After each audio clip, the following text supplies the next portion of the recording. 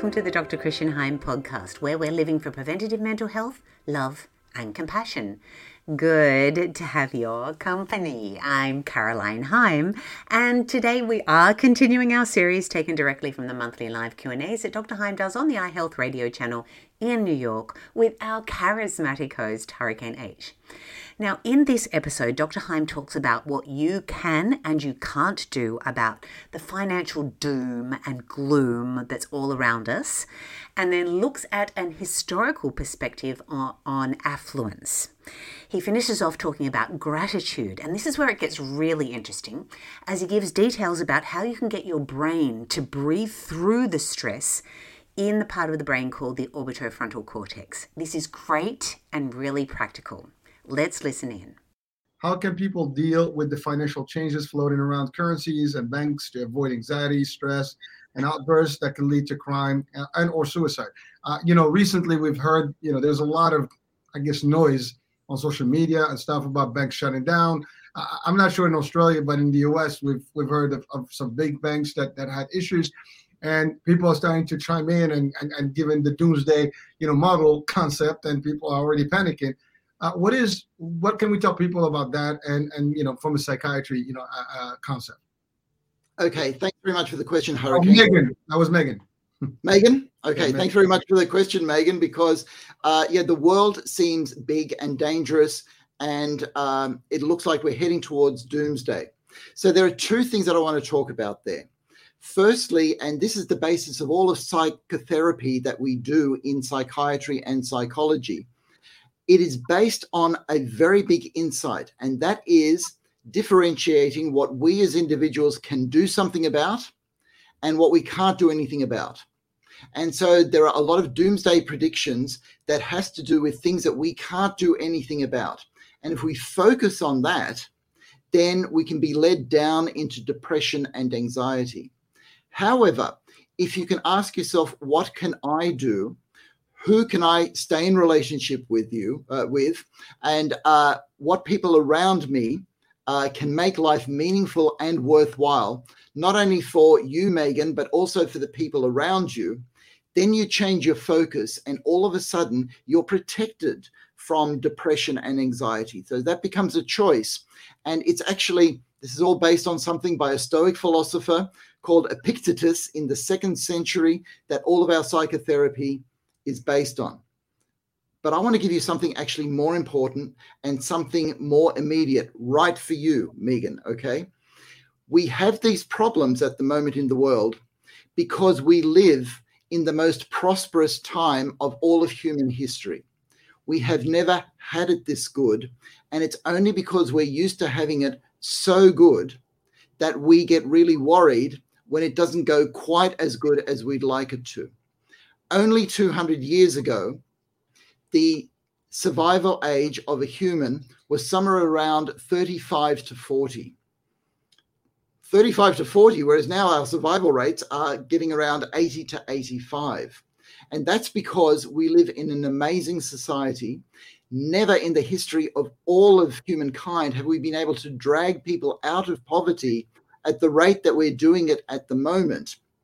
And never have our lives had the potential to be so good. So in a way, it's a gap between what we know we could achieve and where we actually are. So I'm bringing us to a very important idea that's called gratitude. And so this is focusing on how good we have it and what we can do and the love that we can share with the people around us, rather than focusing on how badly things are going and how the world is coming to an end.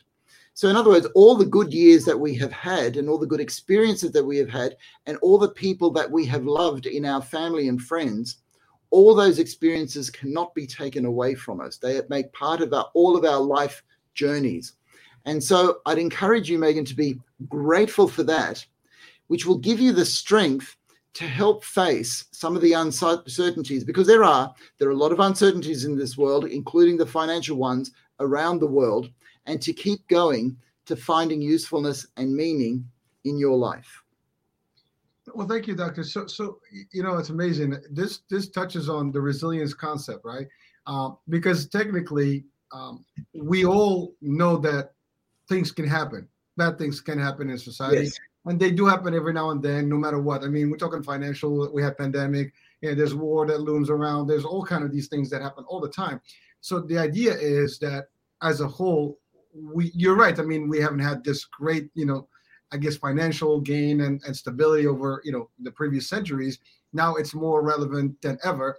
But at the same time, I would say that we should not panic. And I always work with no panic, concept, because I think that's the first problem that we all react with. Like, we panic and then we lose our cool, and then everything else becomes like, a chaotic, environment. And we shouldn't do that, right? I mean, again, I'm not an expert, but that's just something that I apply personally in life. No matter what circumstances, I just pause, take a deep breath, evaluate, and what's the worst that can happen? As you said, doctor, things can go bad. We've experienced a small little recession in 2008. We've had, a few ones before that in the century. It's ups and downs, and some people are getting, more affected than others.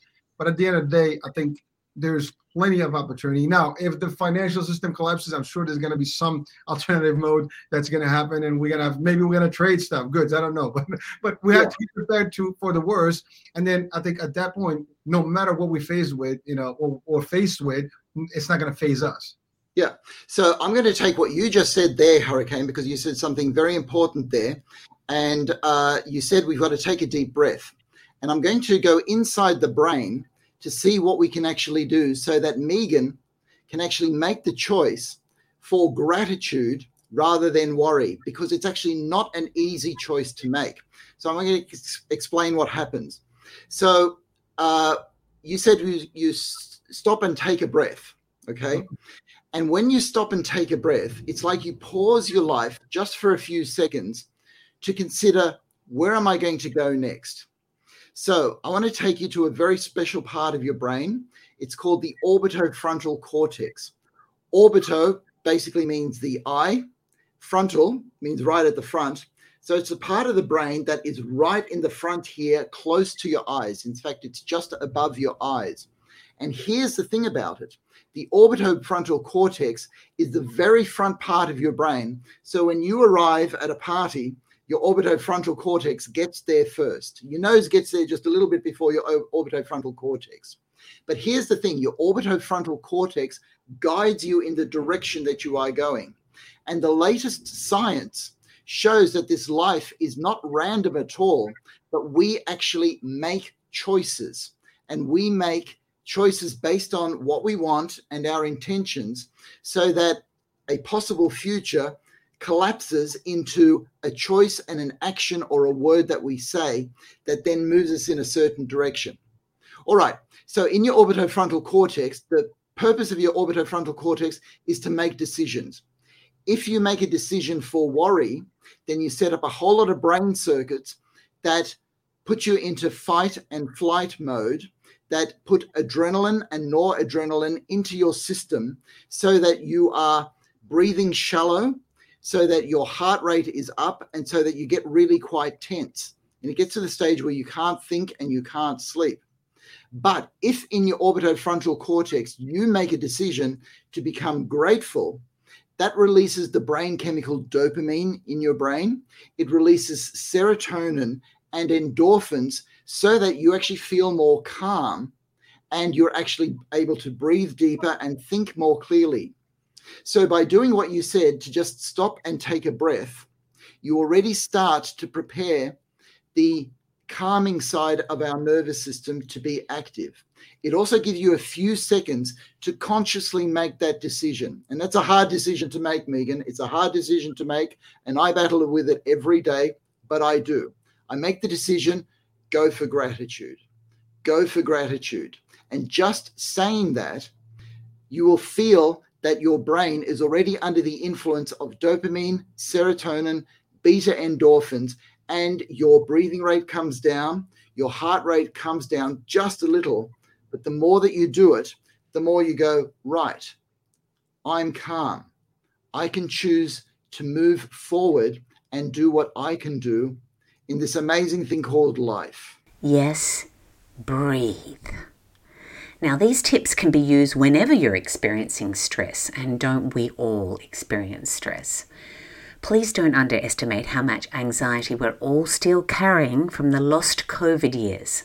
The world has changed, but there is hope. Press into that. If you like these podcasts, please subscribe and recommend them to others. Catch you next time, and don't forget to breathe.